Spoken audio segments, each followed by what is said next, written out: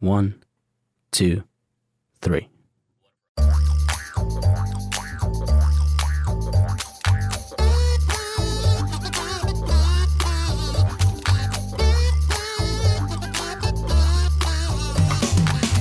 Welcome to Three Song Stories, the podcast that rifles through the soundtrack of our guests' past to better understand them today. Thanks for listening. I'm Richard Chinqui. Our guest today is Sergio Munez. Sergio is an Emmy and Murrow award-winning videographer. He's shot news, ads, live events, television, sports, and film, and he's worked production for PBS, Dunkin' Donuts, Publix, Wells Fargo, Fox Sports, Fox News, MTV, and the Boston Red Sox, and honestly, the list is kind of long. He also uses his skills to document his adorable 6-year-old daughter, Isla. Sergio is an accomplished drummer, guitarist, and vocalist, and when we first met, he was in a local band named Cadence Wednesday, who headlined local rock shows and performed alongside national groups like Shinedown. Sergio and I met playing together in a band for Next Level, a church here in town, and we kind of just meshed. As this podcast got rolling, I ran into him at a live event and I invited him on the spot, and he accepted on the spot. So here we go. Hey there, Sergio. How's it going? It's going great. Thanks for coming in. So glad to be here. I've been excited about this since we talked about it. Me too. What'd you win an Emmy for? Like what production was it? I worked in television news for probably close to 6 or 7 years of my life. And so I worked for the local CBS affiliate here in Fort Myers. And, Wink? Yeah, Wink. Wink TV. And so, we did a crime story. It was a 3-part story that was basically setting up shop with hidden cameras at this restaurant downtown Fort Myers. And back then it was called the French Connection. I know the French Connection. And it became now a seafood restaurant. But anyway, back then we set up a bunch of different cameras kind of hiding, and we set up 2 different producers sitting at a table having lunch right in the middle of lunchtime. And so we had a third producer, this very tall, completely bald guy. I mean, you noticed the guy, right? He kind of walked in and snatched the purse. One of the 2 producers that were sitting down snatched the purse and went running out. And so at that moment, we stopped the scene and we told everybody, "Hey, everything's okay. We are actually running this show, and we wanted to see if one of you guys will volunteer to come into the sheriff's office to try to describe the person." And so we kind of did a 3-part story out of this. It ended up airing nationally on CNN and all these different other affiliates across the nation. And so it got submitted for an Emmy, and we ended up winning it. So that's cool. Yeah, it's really cool. Awesome. And now it hangs in my living room. Oh, that's so awesome. So when you're watching TV or movies, does your expertise make you analyze what's on the screen instead of like watching it you think about it from a production standpoint? Oh my gosh, it's terrible. I actually, even my friends and people that are close to me can't watch a movie with me because I have to watch, if I go to a movie theater to watch a movie, I have to go back a second or third time because the first time around, I am not even paying attention to the story. I'm looking at the actual lighting and the scene, and I'm thinking in my head what's happening is picturing where that light source is coming from, or picturing where, the audio guy may be hiding. And that's how my head runs throughout this whole process. So I can't sit down and watch a movie or a show without first seeing it that way. So, sure. Did you catch every boom? Yeah, shot? Almost all of the time. I've missed a few, but I catch them all the time. One of the funny things about it is I was with a very close friend recently watching a show, and it was a nighttime scene, right? And on those nighttime scenes, they try to make it look like it just rained, right? Yeah. It's always if you and I'm probably going to ruin stuff for a lot of people here, so disclaimer. But it's always at almost every night scene, it just stopped raining, and that's because when they put lights, if there's nothing shiny on the ground, you can't really tell there's a light source. Yeah. Right? But when the ground is wet, you can see the shininess coming from every direction. And so, I told that to my friend, and it's ruined. Now every time that she's watching a movie or a show, she texts me this is not cool. Now that's what I noticed, So it's just really funny. That's kind of what I do for my friends. Those behind the scenes, that behind the curtain stuff can make it a little you know how the sausage gets made. Exactly. Take some of the magic away. That's right. All right. So, what was the musical background of your childhood? Yeah, so I got introduced to music from a very, very early age. Like my earliest memories are always relating to music, and it really came from my father. My father was always in bands. I was born and raised in Mexico. Mm-hmm. Which part? A city called Tampico, and it's right on the Gulf. And so I was always around music. My dad always had instruments in the house. He was that guy that could play every instrument. You put an instrument in front of him, he will pick it up, give him 10 minutes, and he will know how to play a song or something with it, you know? Do you sing too? Oh, yeah. He was just that guy, you know? And so I was always around it. And by the time I was 8 years old, he was playing for this particular band in Mexico. The band called I'll never forget the band was called Metropolis. That was like their name, and they play everywhere in Mexico. They travel, they play for parties and weddings and events, and so there was an issue with the drummer where he couldn't come to the next month of shows or whatever. And so I had never played drums. I am like, I don't know. I'm 8 years old. I'm like, let me see what this is about. And I started messing with it. I figured I actually had rhythm. Mm-hmm. And they're like, hey, we need someone to fill in. Do you think? And I'm like, okay. And so funny enough, I had to find the picture. But funny enough, the next show that they had was a TV show. It was a variety show. So we were going to be live in front of cameras in the studio. And this was my first gig with them. And I never looked back. So I drummed with this band for probably the next 5 years and traveled around with my dad. And so that's kind of how I got introduced to music. So I mean, you were filling a need, and you need a drummer, put a drummer in there, and I think of you as a vocalist first because of how much I listen to you sing. But like when we met, you were a drummer, you were drumming, and you're a really good drummer. Thanks.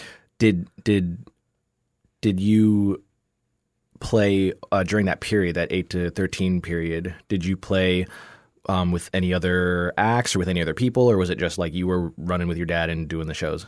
Yeah, I was mostly running with my dad. I mean, I, to be honest, I didn't know that I had the ability to play music. I just knew that I could play drums because I was young. You know, I didn't realize what that meant at the time and how that would like change my life forever. You know, but it was a lot of fun. It was a lot of fun going to different cities and towns and, you know, traveling with my dad, who was my hero and, you know, I always looked up to. So, it was one of those that, like, I thought drums was just something that I could do, and I just did it. You know? That live performance for TV, that also affected you, right? Because you got to see TV stuff. Yeah, it's so interesting just kind of how everything happened, because from that experience, from being on that variety show that first time, I had never been in a TV studio before. I had never knew, you know, when I was younger, I would see my dad on TV sometimes. And, you know, being younger, I was always confused, like, wait, how are you here? Because there would be recorded shows, right? So I'd be like, how are you here? But then you're in the TV. So I never understood how that worked. So when I actually got exposed to it and I was in that show, I got to see the behind the scenes, and I saw the cameras and the directors and the booths with all the buttons and the video directors and all this stuff. And it just blew me away. And so from that's where my love for television and you know, cameras and all that stuff, it was born out of that day, that show. Wow. So a lot of things happened within that first like month of my, you know, my musical career, if you will. Yeah, your dad's band made it. So that was Metropolis. Like, so Metropolis is kind of resultant in you doing what you do today. To this day. What kind of music did your parents listen to when they weren't, you know? Yeah, so it was interesting. My parents were always listening to a lot of American rock. So a lot of 80s stuff, you know. Actually, a lot of the stuff that we played with this band was like stuff from like Chicago and, you know, Horse with No Name with, you know, America and like things like that. And that's kind of how all those records would be at my house all the time. So that's naturally what I kind of started listening to. And we would listen to some Spanish music, obviously, because we played a lot of, you know, a variety of shows. And so we had to know all this music. But my parents, and including me, always kind of leaned towards American rock. And that kind of became the basis of kind of what I do now. Okay. But I was born closer to the 90s, so I kind of stuck with the 90s though. I get it. Well, yeah, I think Cadence Wednesday has a definitive like 90s alternative sound. Like it sounds like music from that era. Absolutely. Which is what I really like. There's a big influence from the 90s for sure. So at 13 you had kind of finished touring with your dad. Mm-hmm. When did you pick up other instruments? So by the time I got to the age of 13, our band kind of had slowed down. There was a lot of other stuff happening, and I kind of needed to get into school and kind of have my dad wanted to give me more of a normal life, and so I just kind of stepped away from it for a little bit, and then my father had met someone online, and this is back when like the online dating first came out, and it was a chat room called ICQ, I think. I remember, yeah, ICQ is ICQ. All the different channels. Yeah. And so he had met somebody, this beautiful, amazing, wonderful lady who today is my stepmom. And where are you living at this point? And we're still in Mexico at this point, but she was living in Montana. Very far from Mexico. I mean, as far as you can get from, anything we've ever known. And so, they ended up like just super connecting. We got to do some video chats, very low quality video chats, and I got to meet, her son and her daughter through the video chats, and we would talk a lot. And of course, my dad and her would talk a lot. And so they ended up deciding to meet. And so she came down to Mexico to meet us, and then they just hit it off and ended up getting married in Mexico. And then we decided, because she's in a wheelchair, her life would just be so much easier to be in the United States, obviously. Yeah. And so we decided, you know what, let's just make a move. Let's make sure that for me, I wanted my dad to be happy. And this lady, Patricia, who's my stepmom, was just phenomenal. And so we're her kids. So I just I told my dad, I'm like, do you want to move? Because I'm okay with that, like, if you're okay with it. And so by the time I was 15 years old, that's when we moved to the United States. And so, of course, then I didn't realize how much of a cultural shift that would be until I got here. And that first week was rough, and it's Montana, and there's nobody that looks like me over there. Spanish as they come, right? This little Mexican guy. And were you up in the mountains? Yeah. I mean, it was beautiful. I had never seen anything like that. It's definitely going from Mexico, where Mexico is like, and then you move to Montana. One of the everywhere you look is a natural set. You can take a picture and it looks like a professional. You know what I mean? Like, and so it was just a big shock for me. And so I started to kind of get homesick, and I didn't know what to do. And so my dad had bought me a classical guitar while I was there. And he said, well, see if, you can kind of learn and play with it. And so I started playing with it, and I started like learning some of the songs that I knew in Spanish, learning the chords and, easy chords. Plus those vinyl strings have like a Spanish guitar sound. Like, the classical guitars, instead of being all metal strings, it has the vinyls, and it has a different sound. It has a very flamenco-ish sound, right? But I was kind of like learning the chords, like, and my fingers would be like super like sore, and I got these calluses, but it was the only thing that kept me from going into this young depression that I was kind of starting to feel. I felt so out of place, and music always brought me back to myself, and it always kind of lifted my spirits a little bit. What's the first time you remember music externally moving you? Not something that you played, but something you heard and realizing that it was more than just music. Yeah, for me, it was the song "Sir Duke." Oh, okay. Hey. Yeah. It was a Stevie Wonder song. It was one of those songs that just kind of was a happy song, and it moved me. Anytime I had to do a chore, or if I had to clean the house or something, I would put that on, and I would just be so happy to do it, And so I didn't know why that song affected me, and I didn't really know English, so I wasn't sure what it is, but it really caught my attention, the fact that it had the ability to kind of change my mood, even though I had no idea what it was saying. Cool. And so I kind of went in and researched, and I got a translator because the internet is super young back then, and I figured out what the song was saying. And if you listen to the lyrics of this song, it talks exactly about that. How music is just a universal language that you don't have to know how to speak it, to feel it, for it to move you. And so that song completely changed, like made me realize the power of music. Cool. Well, so that's your first song. So we are going to listen to the lyrics. So we're gonna hear that now. So this is Sir Duke by Stevie Wonder. It's from the album Songs in the Key of Life from 1976. It's like a party in a song, right? I mean, how can you not move to that? You know. So okay, you're in early adolescence here with this song. Stevie Wonder, not like, super popular with youth in the 90s. I mean, just like that's not the demo. Right. So how did you come across this? Well, that was one of the things that my dad really kind of instilled in me, right?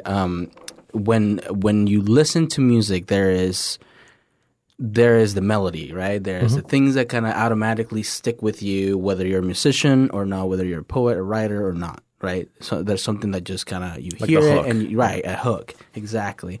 But my dad always pushed me to dig deeper, and so he would give me a pair of headphones, and like put these on, and listen to the layers of these songs. And so Stevie Wonder was one of those first artists that I listened to, and I would just hear the details of like, okay, what is the keyboard doing in this part while he's doing this with his voice, and I found out how everything complemented each other, right? Everything had a purpose within the song, and so. It all started with Stevie Wonder songs, and I just, from that moment on, every single time I hear a song, my brain goes deeper. I always want to hear it with my headphones first. It's just a different layer. So that's kind of how it makes a difference too, right? With the studio headphones, we had a guest in to record back on Friday last week, and he was talking about one of his songs. He has heard 1,000 times. And he noticed new things while he was here in the room with the headphones on. All right, so when was the last time you listened to that? Like before, not related to this show. When was the last time you heard that song? Stevie Wonder, the song we just listened to, Sir Duke? Yeah. Do you want to know the truth? Yeah. Last week. Yeah, it's a staple for you? It is. It's one of those, like, if I'm in a funky mood or if I need to get something done that we all have a little bit of procrastination in our blood. When I just know that I need to get something done, I put that song on every time, and it gets me in that mood, and it brings me back to those memories, and I'm just like, okay, I'm ready to go. Let's do this, Is that something that you play for Isla? I do, but she's just kind of like, she's more into the Frozen thing. I get it. That's my daughter too. Right. I mean, you know how it is. It's, I don't expect her at 6 to understand the way I understand music, but I think she's introducing her to it, I guess, is enough for now, Does she have any of kind of any contemporary or even older songs that you like that she likes? Oh yeah, for sure. Yeah. What's one sure that like you put it on because it's a great song and then she bops to it? Yeah, actually I listen to a lot of Mumford & Sons, and so she just loves that feel, and so sometimes she actually asks me, "Hey Daddy, can we listen to Mumford & Sons?" Okay. And I mean those are one of those proud moments for me. I'm like, you're doing it right. You know what? Yes, we're gonna listen to Mumford & Sons right now. Yeah. Your daughter likes gang vocals. All right. So does she play any instruments or show any interest in any instruments yet? She does, actually.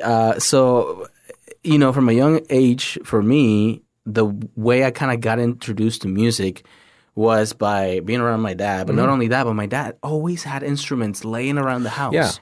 Yeah. Everywhere. There was a piano, there was a little bongo thing, there was a guitar, and so there was always instruments around the house. So I think that is what helped me really kind of fall in love with the different instruments and music in general. So that's what I tried to do for my daughter. So instead of trying to push her to like, hey, you should learn this, you should learn that, I just kind of have instruments around, like just laying around the house. So I have my guitars are always out. My guitars are always out no matter what. She has a little ukulele because that's kind of a little easier, baby guitar. Exactly. A friend of ours actually gave us a small drum set, and she loves it. But she's young, so she kind of like, Yeah. But what I have noticed, like even listening to the Frozen songs, right? She ask for particular songs from the movie. And what I've noticed is they're songs that in the particular scenes of the movie are very emotional, very, they're heavy. Even they have a good message and it's for kids, but it's an emotional song. And so I watch her, I observe her when she's actually like listening to these things and she starts singing. She closes her eyes and feels this. She's 6 years old. Yeah. So, and maybe part of that too is like me as her dad hoping that, she's got it. But, and I'm listening to her and I'm watching her and she actually hits the notes.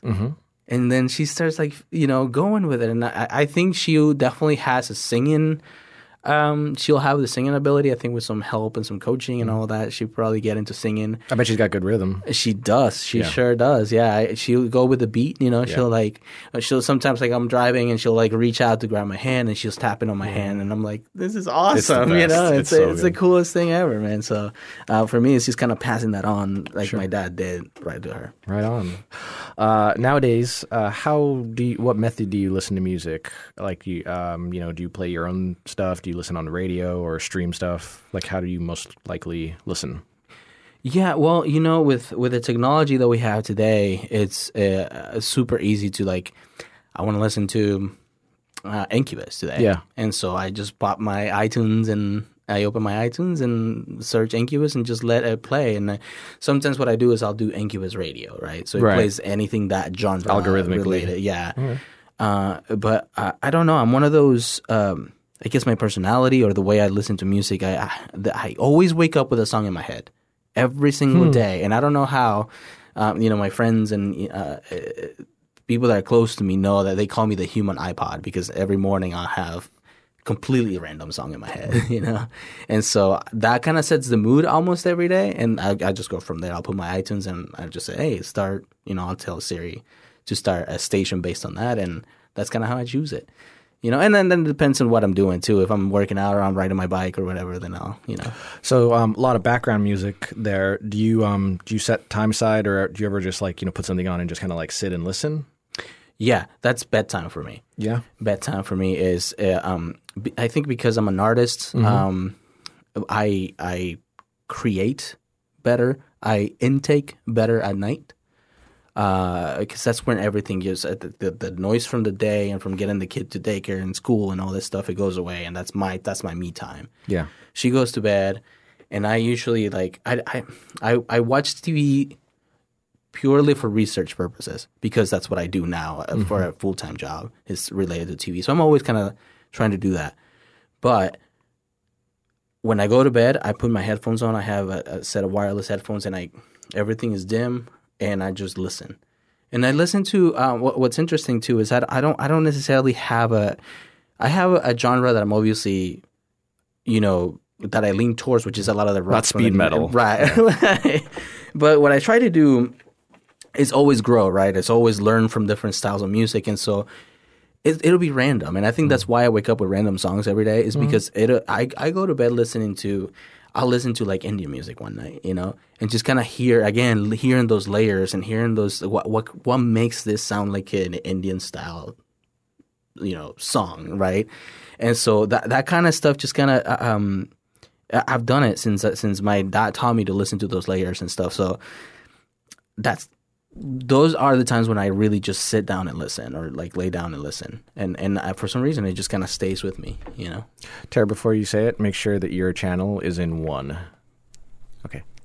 Hey, first-time caller, long-time listener. No, I do that all the time. So what about this morning then? What was the song that came to your head this morning? So this morning, you're not gonna believe it.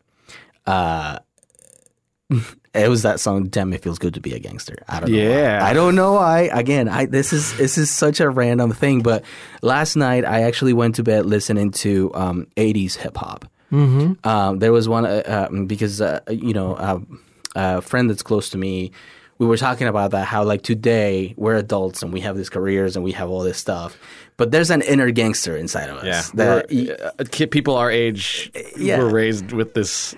Right, background, the Biggie and Smalls, right, and the Warren G's and Nate Doggs, and so I don't know, that kind of sparked something. And so last night, I'm like, I'm gonna listen to rap because a lot of them, they have some really good messages, like back 80s rap, 90s rap, all that stuff. Like there was some messages that they were trying to get their voice out of. Like this is the situations that are happening to us and what's happening in the streets and all this stuff. And so I put on some 90s rap and went to bed with that, and I woke up with "Damn, It Feels Good to Be a Gangster." It's a good song, and you know what? A lot of we celebrate like enduring hardship. We celebrate like kind of like perseverance, and a lot of songs from that era in hip hop were about that. Were about like survival's rough, but this is what you do. There's an outlet. You make it. Yeah. There's a way to not only get it out, but let people know where your heart is and what that journey is like. And I think 80s, 90s rap really did a good job with that, you know. Right. Being big on iTunes, when was the last time you bought physical music? That you remember? My goodness, yeah. The technology has changed a lot, and I don't purchase music. I have a like everybody else subscription to iTunes, and that's just kind of how I get my music, you know. But then I realized the power of that. It can also leave you powerless. There was I had switched banks, and so my bank card has switched, right? And that's what iTunes is one of those things that just happens naturally in the background. I never think about it, right? Yeah. I just know there's budgeted for that. I don't think about it. And so I forgot to change my card. And then there was like, of course, a month later, I'm like, what do you mean I have to buy this song? And I realized, oh my gosh, like, yeah, I don't ever buy songs. So I don't know when the last time was that so maybe 2 Christmases ago, I got a record player, right? Like the old school record player. Yeah. And I bought a Christmas LP album. And that was probably the last time. Like Christmas classics? Yeah. It was the She and Him from, Zoe the Chanel, their Christmas album. Yeah. And that was the last album that I bought. And it wasn't even, I like to think that I did a good thing because it's an actual record. It's like going back that far, but maybe that's a hipster. You have any? You're a little bit. You have a little hipster in you. Is that the last vinyl that you bought then? Like, have you added to that collection at all? Yeah, I have. But I actually it's a small collection, but I bought Chris Stapleton. Amazing musician. So that's what I'm saying. I listen to all kinds of stuff. So I listen to country, I listen to rap, I listen to all that stuff. So Chris Stapleton was one of those albums that I really enjoyed listening to in that format on a rainy day, right? I have Harry Styles, his last album. I watched a documentary on him actually on iTunes. That was incredible, and because he came kind of from that boy band thing, right? Yeah. I think was it One Direction? I think he was in. I can't remember the name of the band, but I think in this day and age, it's easy to like, if you're a musician or whatever, it's easy to be like, oh, that guy has no talent. He's just in a boy band and dances and whatever.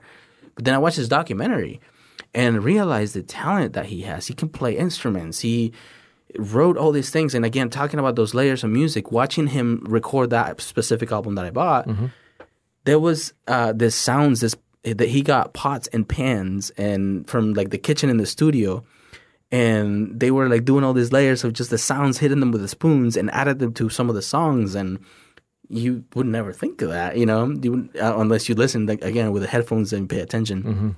But even his whole process of writing, he went and actually he did a silent retreat where he just kind of no noise, no cell phone, just him and kind of coming back to center, coming back to him, and that's how he started writing this album. Like, where am I in life? Why am I here? Like that whole purpose thing. And I just appreciated that as an artist. Like, it might seem extreme to some people, but I think I've done that. I've gone on a silent retreat just to kind of, when life gets overwhelming or whatever, like you have to find your source, right? You're going to have to go back to, why am I here? Because it's easy to get lost with all the everyday stuff. And so I appreciated that. And it taught me a lot about what it means to be an artist.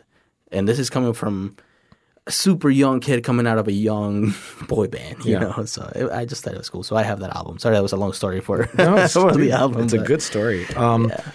So I wanted to ask you something. Have you ever watched those recuts of trailers where they changed the background music to make the film fit like a different genre. So if you're listening to this podcast and you've never seen one of these, like there's like a horror movie version of Mrs. Doubtfire, which is like the one that I really like. But there's a lot of them. It's like a popular thing on YouTube. So someone who edits video, what do you think about the way we can see the same images but feel something different because of the music behind it? Again, that goes back to the power of music. I mean, with what I do a lot of video editing, right? And I work with the clients and directly and try to educate them on why a certain song fits their product or their whatever, right? So yeah, I mean, a lot of probably, and I'm not exaggerating, probably 60% of the time of editing time, or actually sitting in the chair behind a computer to put a piece together. It could be a 30-second, a 15-second piece. 60% of the time is trying to find the song to go with it. Because there's all kinds of websites that you can purchase specifically for broadcasting or for television, and so there's this huge giant libraries with thousands and thousands of tracks with no lyrics, just literally music that can connect the audience to this product, right?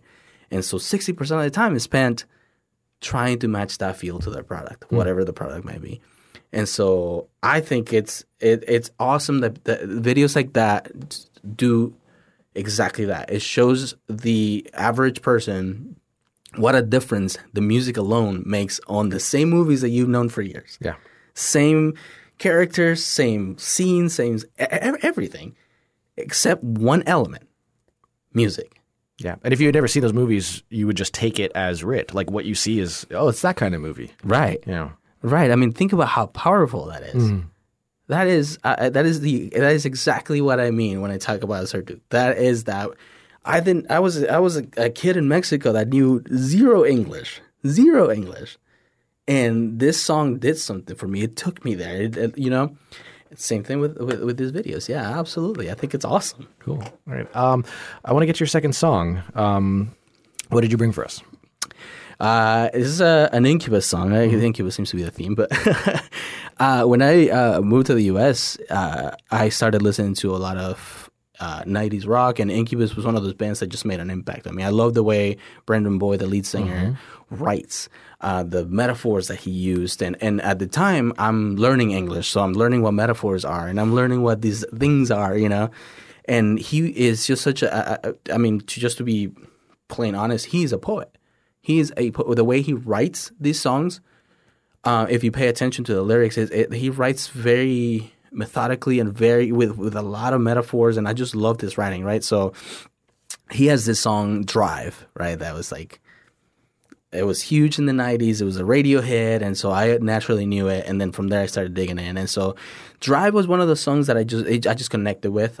Musically, I love the chords and the guitars. That's when, after I learned to play guitar, I was here in the U.S., that was one of the first songs that I learned, which is not an easy song to learn when you're just... No, the first two chords in that song are annoying to learn.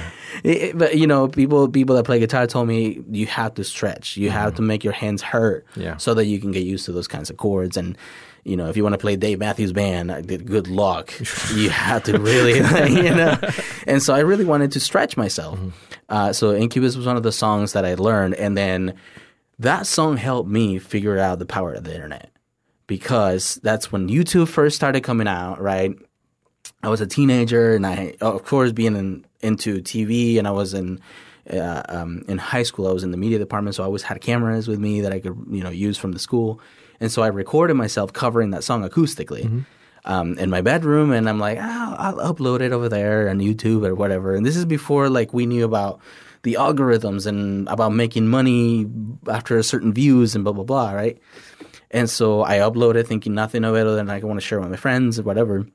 And it ends up getting thousands and thousands of views, and people from all over the world saying, oh, what a great cover, blah, blah, blah. And it just made me realize the power of the internet at that point. I never knew that it was going to get to this point. And it's funny enough, I don't remember my login for that. And I don't remember I can't find it. Yeah. I know I uploaded it and it was there. And after a while, I just kind of never went back. And whatever that account is, I can't find it anymore. I've looked for Incubus covers, and there's a whole bunch of new ones. Wow, but, sure.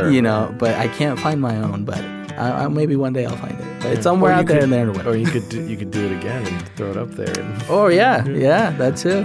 get Isla to sing it. Ah man, yeah, that'd be cool. All right, so let's listen. This is Drive by Incubus. It's off of the Make Yourself album from 1999.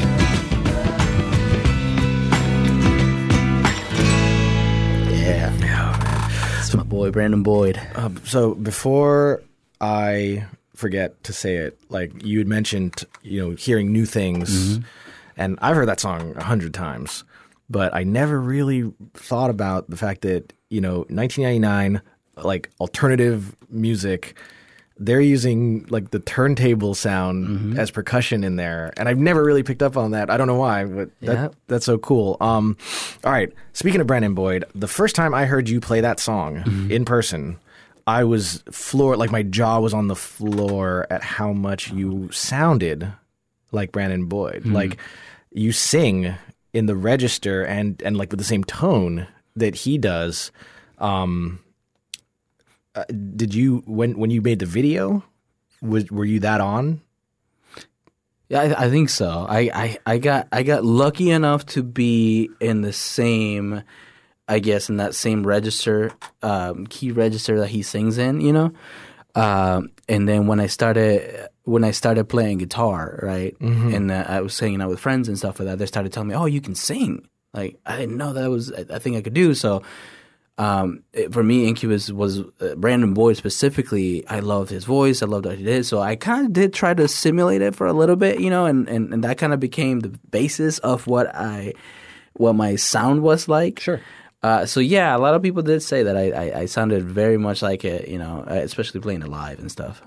So you're teasing this vocal ability that you have. I can't help but ask. Can you give us a little taste? Yeah, can you do that chorus? A little taste. The chorus of the song? Yeah, and you're going to belt a little so you can back off the microphone. Okay. Yeah. Whatever tomorrow brings, I'll be there with open arms and open eyes, yeah. Woo! Yeah. So you covered that when you performed in Cadence Wednesday and other Incubus songs too, right? Yep.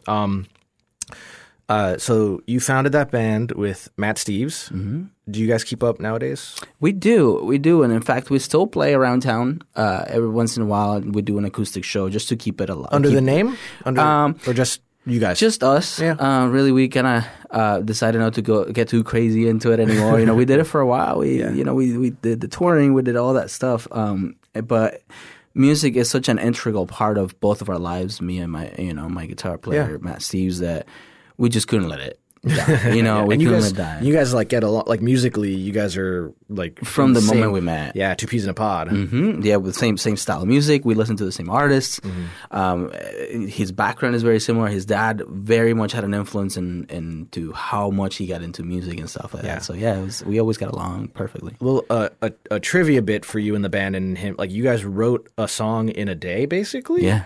So you were sitting around and. What, you were both playing? Yeah. So interesting enough, I got introduced to him from the former lead singer of Cadence Wednesday. Oh, okay. Because I was originally the drummer for that band. Right. And so the lead singer, this is how long ago it was. You ready? Yeah. The lead singer was the manager, or no, he was an employee of Blockbuster. That's a very old sentence. Right. I'm aging myself a little bit, but it's cool. So he told me that the manager of this Blockbuster was okay. If you're listening and you don't know, Blockbuster is a place where it was like Netflix, but you had to get the tape. You actually had to go there. A tape is like a little box that a video would go on. Yeah. Okay. This is embarrassing, man.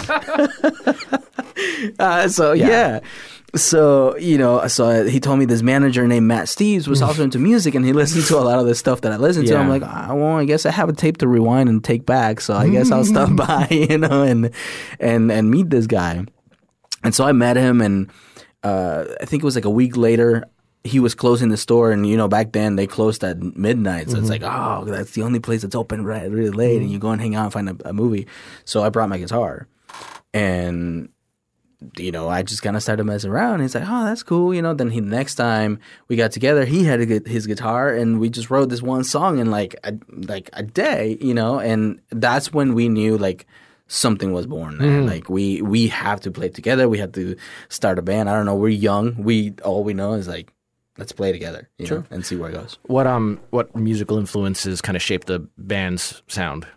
Well, again, a lot of '90s stuff. You know, we Incubus was huge for me. For Matt, Steves was Third Eye Blind. He was a huge Third Eye Blind fan.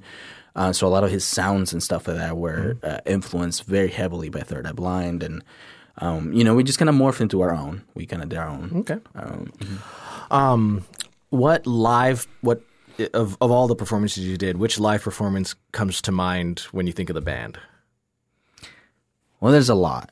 There's some funny ones. What was the first one that popped up? The first one that popped was when we got to open for Shinedown. Yeah, a Harborside event center down in Fort Myers. We got a call from one of the producers from one of the local radio stations, and they were bringing Shinedown down for one of their festivals they were having, and we were known around town because we played all the different bands. We played downtown. We played all those venues, right? The city taverns and the, you know. And so we were kind of known by that. And so we get a call from this producer, and he's like, "Hey, listen, we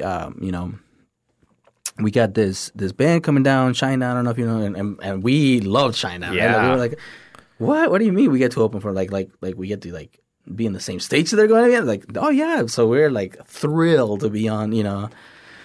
So that's the first one that comes to mind. You know, that was one of our first experiences playing in front of thousands of people. Like oh my gosh, you know. So yeah, that was definitely the first one that came to mind. Okay. Yeah. Now, more recently, because you guys could, you know, at some point it kind of petered out and you went on hiatus. You guys did play a show at Fancy's, which is a restaurant here, when it opened. Right. Is there any possibility of any other one-off shows like under that name? Probably not under that name. Okay. We actually kind of toyed around even already with some new names that we're kind of, you know, because we are still playing at Fancy's. Like the truth of it is we're still doing, you know, acoustic, just me and him sometimes just me, depends on his schedule. Is it like a regular gig? Like if somebody's in town, can they know when to come? Yeah, usually once a month. Okay. Once a month, twice a month. It depends on, again, how busy we both are. But yeah, that's kind of like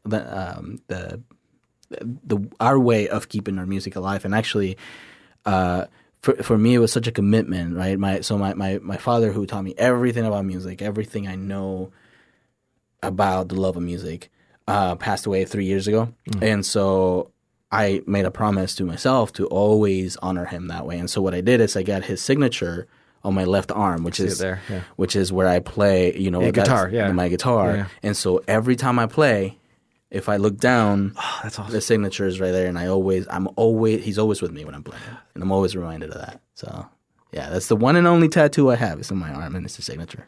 That's beautiful. Tara's getting chills. I can see through the glass. Did your dad ever get to see any of the shows? Yeah. He actually got to see me play a lot of times, and you know, he was always proud. You know, he was that supportive guy. He was my support system, no matter what I did, no matter what I chose to do. And he always, you know, because he lived in the music industry, especially in Mexico, and he kind of got exposed to that, and he always warned me, like, listen, this is a hard life. It's a hard life, but it's not an impossible life. And if this is what you want, I support you. Just know that it may get tough at times. You may have 2 people in the room that are not paying attention.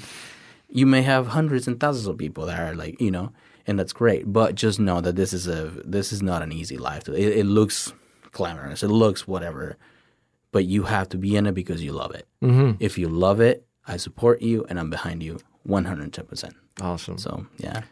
Now, excuse me, did you ever use your videography experience for band stuff? Like, did you shoot anything? Were you doing any of that during that time?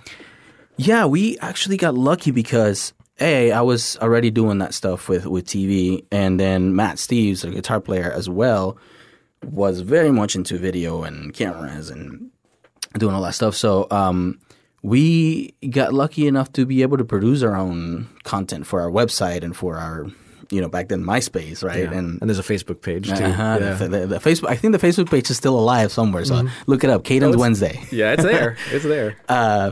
So yeah, we actually got to create our own content. We interviewed each other, right? Like about the band, and we did those videos like, hey, we're gonna be playing here, and this is our story, and this is kind of where, you know, we would bring the cameras into the studio when we were recording, and we would record each other, like, you know. So we have a lot of like videos that are hidden in that in YouTube if you look it up. There's a great YouTube video where it's like Cadence Wednesday. I think it says like the story, and it's like it's you guys talking about the formation of the band, and there's some music, and it's cool. There's some young pictures of you guys. Yeah, that was I don't know, probably about 60 pounds lighter. Weren't we all? But yeah, that was all produced and written and shot and edited by us. Actually, Matt Steves edited. I shot a lot of it, and then one of our friends, Max, who was in production, helped us be behind the camera when we couldn't be behind the camera. So, yeah. So what was the last live music performance you attended? Not last. Yeah. What's the most recent live music show that you attended, either as an attendee or working? I actually went to watch Kings of Leon. Yeah. In Tampa. That was the last show I saw. And I was blown away. I mean, I love Kings of Leon. I'm a big fan of Kings of Leon. And so I got lucky because I was actually working in Tampa doing a video shoot for a client, something completely separate. And I didn't think I was going to be able to go to this concert. So we got done with the shoot, and we're like, oh, you know what? I think Kings of Leon's playing down the road. I look it up, and I'm like, oh my gosh, my assistant that was with me, and we're like, well, let's go. We're done with the shoot. Let's try to figure out how to get in. And I remember this band, Young the Giant, was opening for them. And so we went and just tried to get tickets at the door. And as soon as we park, we walk into the box office, right? And this lady is walking and said, hey, listen, we have these 2 lawn seat tickets. Our friends couldn't show up. It's 2 of them. Do you want them? Okay, yeah, yes. Sure. Can we give you something for it? Can we buy you a drink or something? She's like, nope, just pay it forward. So we got in for free, which we were going to pay for it anyway.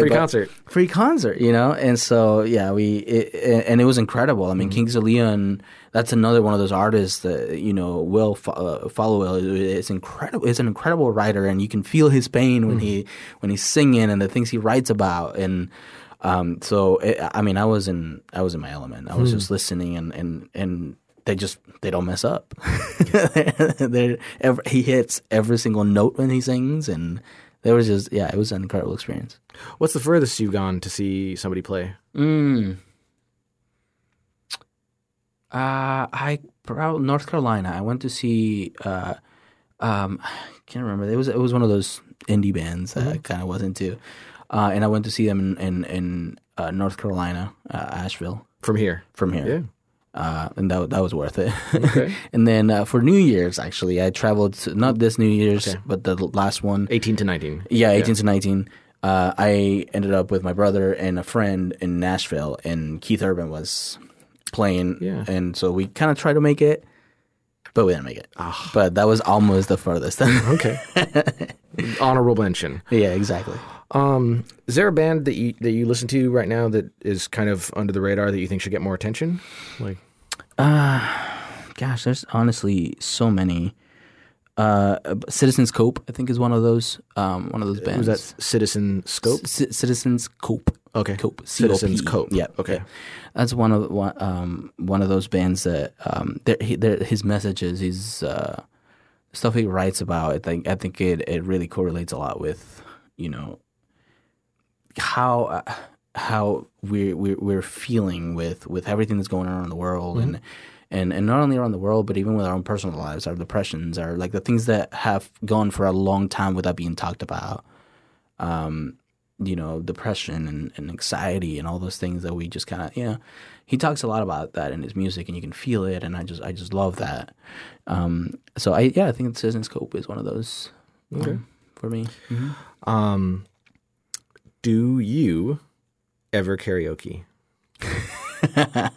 All the time. All the time? All the time. What is your go-to song?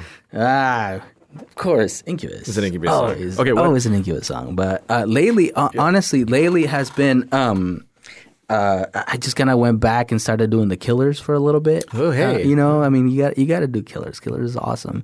And I'm trying to convince my best friend to do Regulators with me. Do you sing any songs in Spanish? I don't.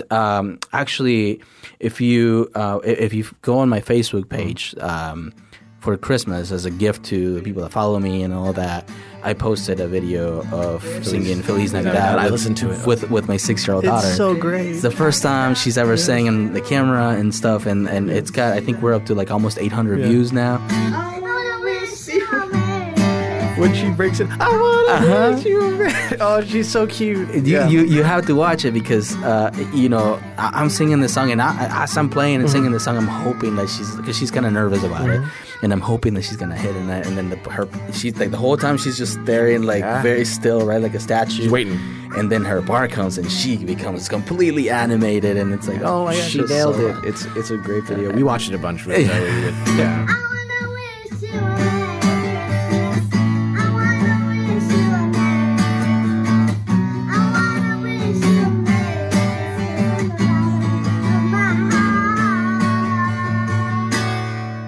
So that's the only Spanish song that I've done, really. Okay. I was only asking because Lupita's, the Mexican place I go to, they have every Friday, they have a karaoke night.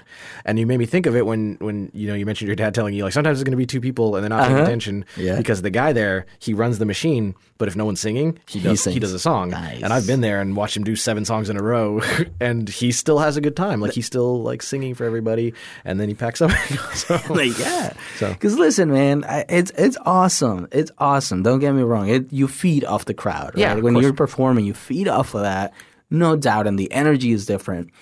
But when you're doing it for the love of music, for the love of the feels that you get, when you're able to go there, it doesn't matter, man. It doesn't matter who you're playing in front of. That's the reason why sitting in the living room, I can just pick up the guitar and just go there, right. You know? All right. We're up for your third song. I waited for you to drink so I could make you do that. What'd you bring us for your third song? Well, this is a Mumford & Sons song, and for me, I started listening to this song. I met this amazing woman in my life. I am divorced now, and I went through that process, and then I met this incredible woman that just completely has changed my view in life, has inspired me to look deeper into not just myself and my soul, but into other people, and to teach me. She's taught me how to actually love people that you would even consider unlovable, or that it would be hard to love, you know. And so there's such a bigger story with that, but we won't go there. But I listened to the song "Woman," right, and it reminded me of her because she is incredible, and she's an introvert, so she's not really like a person that you'll find talking to everybody, but she feels everybody's energies, you know. And so there's this mystery to her that I find very intriguing, and just that I'm in love with, you know. And so this song talks about that, how there's something I don't know, and I can see it in your eyes, and you'll hear in the lyrics. But as the night ascends and all begins, all starts over again, I'm in awe of the woman I adore. And when I heard that, and I mean, everybody I'm sure has their own interpretation of the song, but for me, that nailed it. Like, I could not explain this woman better than this song, right? And yeah, I mean, it just moved me, and I kind of showed her the song, and I learned it, and I kind of played it for her, and it has such an impact because she has such an impact on me, and hearing it explained that way, again, through the music, through the notes, through the chords, it was awesome. It was awesome. So this song, I will forever remember this song as her song, and I don't know that she knows how much this song means to me, but. Do you remember where you were when you heard it and made that connection? That was one of those going to bed sessions. Yeah. When I was just kind of laying down, going to bed, and I needed to kind of relax, and so Mumford & Sons sounded like the right thing, and that's the first song that played. And from that chord, the first chord that's on like a D or something, I can't remember, it immediately kind of put me in in a space that I hadn't felt before. I know it sounds so like Doesn't that make sense? but it just took me there, and so I start listening to what he's singing, and the first thing he says with this deep voice, he's this British guy that sings woman. You'll hear it. I'm like, oh, okay, and then he starts describing this beautiful human being, and all I can think of as he's singing is all I can see is her face, and yeah, it changed everything. I want to hear this. Let's play. This is Woman, Mumford & Sons, off of the Delta album from 2018. Yeah. That looked like it took you somewhere. It did. It does every time. Yeah. Every time. It's I think the line that hits me the most, or that takes me there, he talks about her saying to him that the sun doesn't shine on her sometimes, right? And I think we all go through phases, and because of her personality, everyone feels comfortable telling her their things, and like, how do I deal with this? And she's so good at just listening and feeling these things for them and helping them out. But I don't think she's really ever had somebody to do that for her. And so, in the song, he says, you say that the sun doesn't shine on you sometimes, and I hope that you know that's not true. And so that has been, for me, my goal is to always let her know that the sun will always shine on her, that even when she feels at the darkest, there's always hope, and that's what she's got me for. Like, hey, we can do this together, So that song just, yeah. Would you say that was reciprocal? Like, were you in a place like that? Absolutely. When you met? Absolutely, yeah. I was coming out of a very dark period. I had gone through a divorce and living this single parent life. And I know it sounds cliche or whatever, but the second I saw her, I knew she was my person. When you played it for her, what was her take? She smiles. She smiles. She smiles. Like there's a smile that she has just for me, and I know it, and I see it every time. Because when you hang out with friends and you have but there's a smile that she reserves just for me, and I know that she's smiling from her heart. That's great. Yeah. Did you have another song that almost made the cut but didn't? I don't think so. Okay. I think these are they stood out. They stood out, okay. And actually when you were asking me about being in the show and stuff, this Woman song was like I remember. present. No, yeah, I remember when you said that you wanted to do it. I also remember you saying and I know this one definitely. Yeah, for sure.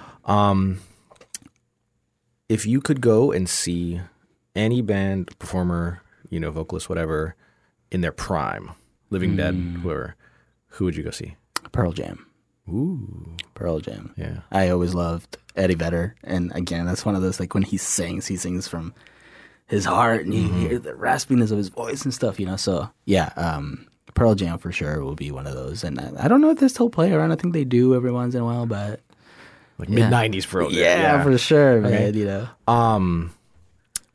If you could, Matrix style, flip a switch and learn an instrument that you don't play now, what would it be? Saxophone. Yeah? I've always wanted to learn the saxophone. I have one. It's just overwhelming. There's a lot. It's a lot, and it's not linear. You're holding different buttons for different notes. Yeah. Okay. I listened to this jazz band called Snarky Puppy, right? Mm-hmm. And they have a huge horn section, and I'm always anytime I listen to them, I'm always whistling the horn section. So my goal, and I'm still gonna do it. I have a saxophone at home, so I'm still gonna try to learn it. But my goal is to be able to play one of the Snarky Puppy songs. Right on. All right. If you could play on stage, hop in a session with any band or performer, living or dead. Ooh, man, there's so many for that one. But you can only pick one. I gotta say, dude, Justin Timberlake for me. Mm-hmm. That guy is so talented, and not only him, his band, the Tennessee Kids. Well, what would you play? Would you do vocals with them? I think I would do drums. Oh, yeah. Their beats are just so fun. Their drummer is an incredible drummer. And then actually, my second one would be John Mayer. Yeah, I remember you being a John Mayer fan. Yeah.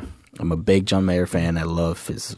I mean, he's a guitar god, right? Yeah, we all know Yeah. that Joker is at another level. But yeah, I think those two will be like, if in a dream, like if someone's listening out there and wants to get me a gift because they love me, I don't know. Make a wish for Sergio. Make a wish for me. Start a GoFundMe. I don't know. It will be Justin Timberlake or John Mayer. Okay. If you were a pro wrestler, what music would you come out to? Probably a Rage Against the Machine song. Oh, yeah. Like Take the Power Back, that beginning of that song. Dun, dun, dun, dun, dun, dun, dun, dun, dun. Like, you know, like you just feel the power there. There's a video of them when they played in Mexico City. And I think it's Guerrilla Radio. It starts and people, you see, like it's a really big, it's like a helicopter shot, and you see the people jump, but the sound is, you know, has to move. So like you see the front of the stage, and they jump, and then you see all the people behind them, and it's just this this wave pulse of thousands of people. It's incredible, right? Yeah. All right, what would a 14-year-old Sergio think of how your life has went and where you are now? He wouldn't have believed me at all. He would, you know. I had an idea of what my life was in Mexico and what it would have been had I stayed there. I never imagined myself having a 6-year-old, amazing, beautiful 6-year-old, doing what I love to do every single day. Getting to play music, getting to have met the people that I've met. Doing the things I do right now. I'm in a amazing podcast. Like, you know, thank you. I wouldn't have believed you. So, it's one of those where, like, if I had the chance to go back and say something to him, it'd be like, "Hey, hang in there, you little Spanish Mexican guy. You're gonna be all right in a world, a completely unknown world and culture, and you're gonna make it just fine." Cool. Is there a song that you prefer to turn off or skip, you know, on streaming because of a memory that it connects you to? Yeah, there's a few of those. There's a few of those that I listen to, and you know, funny enough, again, I listen to a lot of different genres and a lot of different styles of music, and particularly when I was going through my divorce, the only music that kind of got me through would be reggae music, because you know it's happy and it's islandy, and I love like the whole island feel. But today, you know, I think because it has, I'm very thankful for it because it pulled me out of that, right, or it got me through that. But today, listening to that again takes me back to remembering the hard times and the counseling and the everything that I had to go through to get back to myself. You know, it's like an anchor point to that period. I'm very grateful for it, right? And it sounds silly because it's reggae music. I'm very grateful for reggae, but it's not. Yeah, it had. You know, reggae music is very much connected to, again, their suffering and a lot of their, you know, striving out of that. And so I think that really helped me through. And as much as I love it, I just can't necessarily go back and like if one of those songs comes on, I usually like give my gratitude and then skip it. You know, makes sense. All right, can you please recommend for us 3 people who you'll share this podcast with when it comes out and who you think would make good guests for us? Absolutely, man. I can think of a few actually, but I'll give you my top. I guess my top 3. The first one will be my guitar player, Matt Steves. Again, he's got a very similar style to my music. What I like to listen to, even how he got into music through his dad, and he's probably one of the most talented guitar players I've ever played with. And I don't know if your audience knows this or not, but you are also an incredible guitar player. So let's not forget that. Okay, we're not discounting you here because you're pretty incredible. I've heard you play. I played with you on stage. Yeah, so, but yeah, Matt Steves is one of those guys that just he thinks about music and writes music in these beautiful layers that I've never visually actually saw anybody do. At least nobody that I play with. And watching him do his thing is amazing. So Matt Steves will be one of them. Hey, Matt. The second person, and you know, funny enough, it's actually another one of my old band members. His name is also Matt. Matt Larson, incredible drummer, incredible friend. He actually is one of those guys that I learned a lot from, as far as not just listening to what's on the radio, not just listening to what is your mainstream stuff, but digging in and finding those indie bands, finding those bands that you wouldn't necessarily pay attention to, and hearing what they had to say. And so he's one of those guys that really kind of helped me learn some of that. And so, yeah, Matt Larson will be that second one. And the third one is actually an old friend that is also a local musician here in town. His name is Jason Collins, and he is just a big teddy bear, man. He's one of those guys that just, you see him and you immediately feel, but he gives you one of those full hugs and holds you there for like almost that awkward, like 15, 20 seconds. Yeah. But it feels so good, you know, and you immediately feel uplifted. Yeah. But he's an incredible, super humble musician. He plays bass for a lot of local bands, but he also plays bass for a band called Pink Floyd, who is a tribute band to Pink Floyd. Yeah. So Pig Floyd, like Pig the animal. Floyd, yeah. Like the animal, oink oink, you know. And I've seen them play. I was lucky enough to see them play twice now.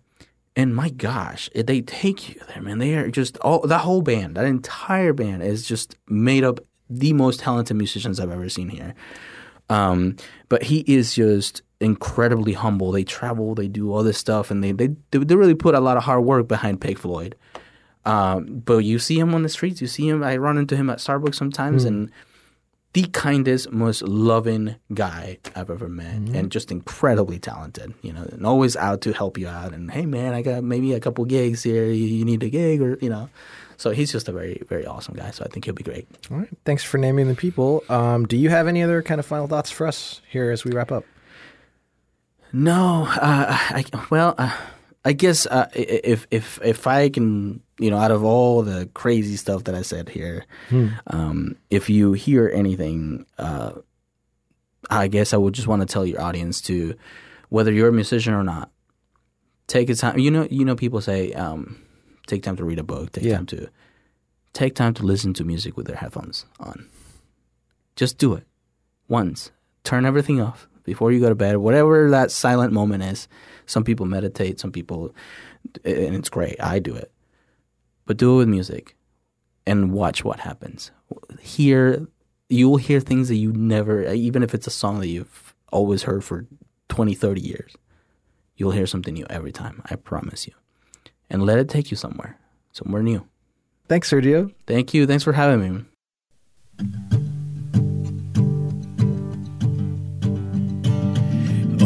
Say permanent red, the glaze in my eyes. We make this show in the studios of WGCU Public Radio on the campus of Florida Gulf Coast University in Fort Myers, Florida.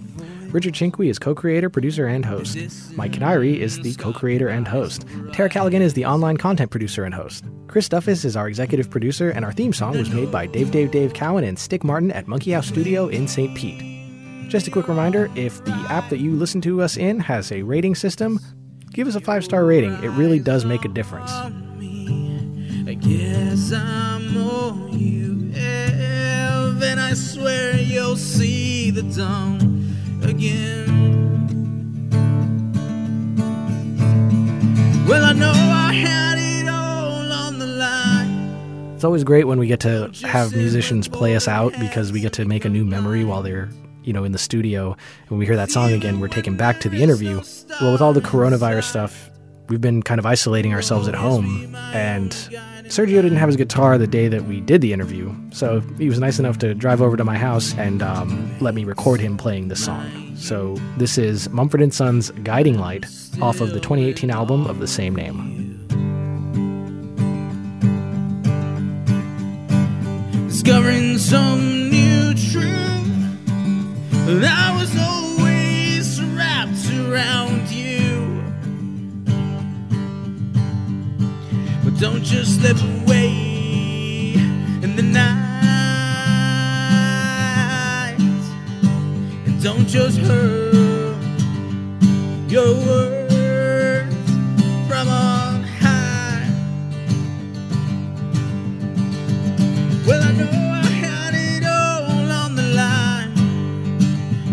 Don't just sit with folded hands and become blind. 'Cause even when there is no star in sight, you'll always be my only guiding light. If we come back and we're broken, unworthy and ashamed,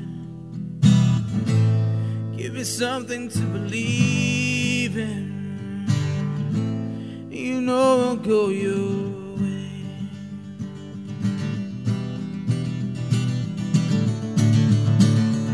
Well, I know I had it all on the line, but don't just sit with folded hands and become blind. 'Cause even when there is no star in sight, you'll always be my only guiding light. Well, I know I had it all on the line. Don't just sit with folded hands and become blind. 'Cause even when there is no star in sight, you'll always be my only guiding light.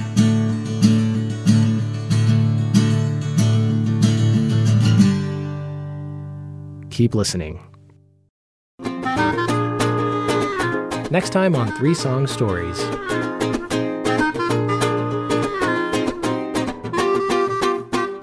I love You're drinking good tequila straight. You're just, you're not just like, making margaritas. You're drinking tequila. I only make margaritas with tequila.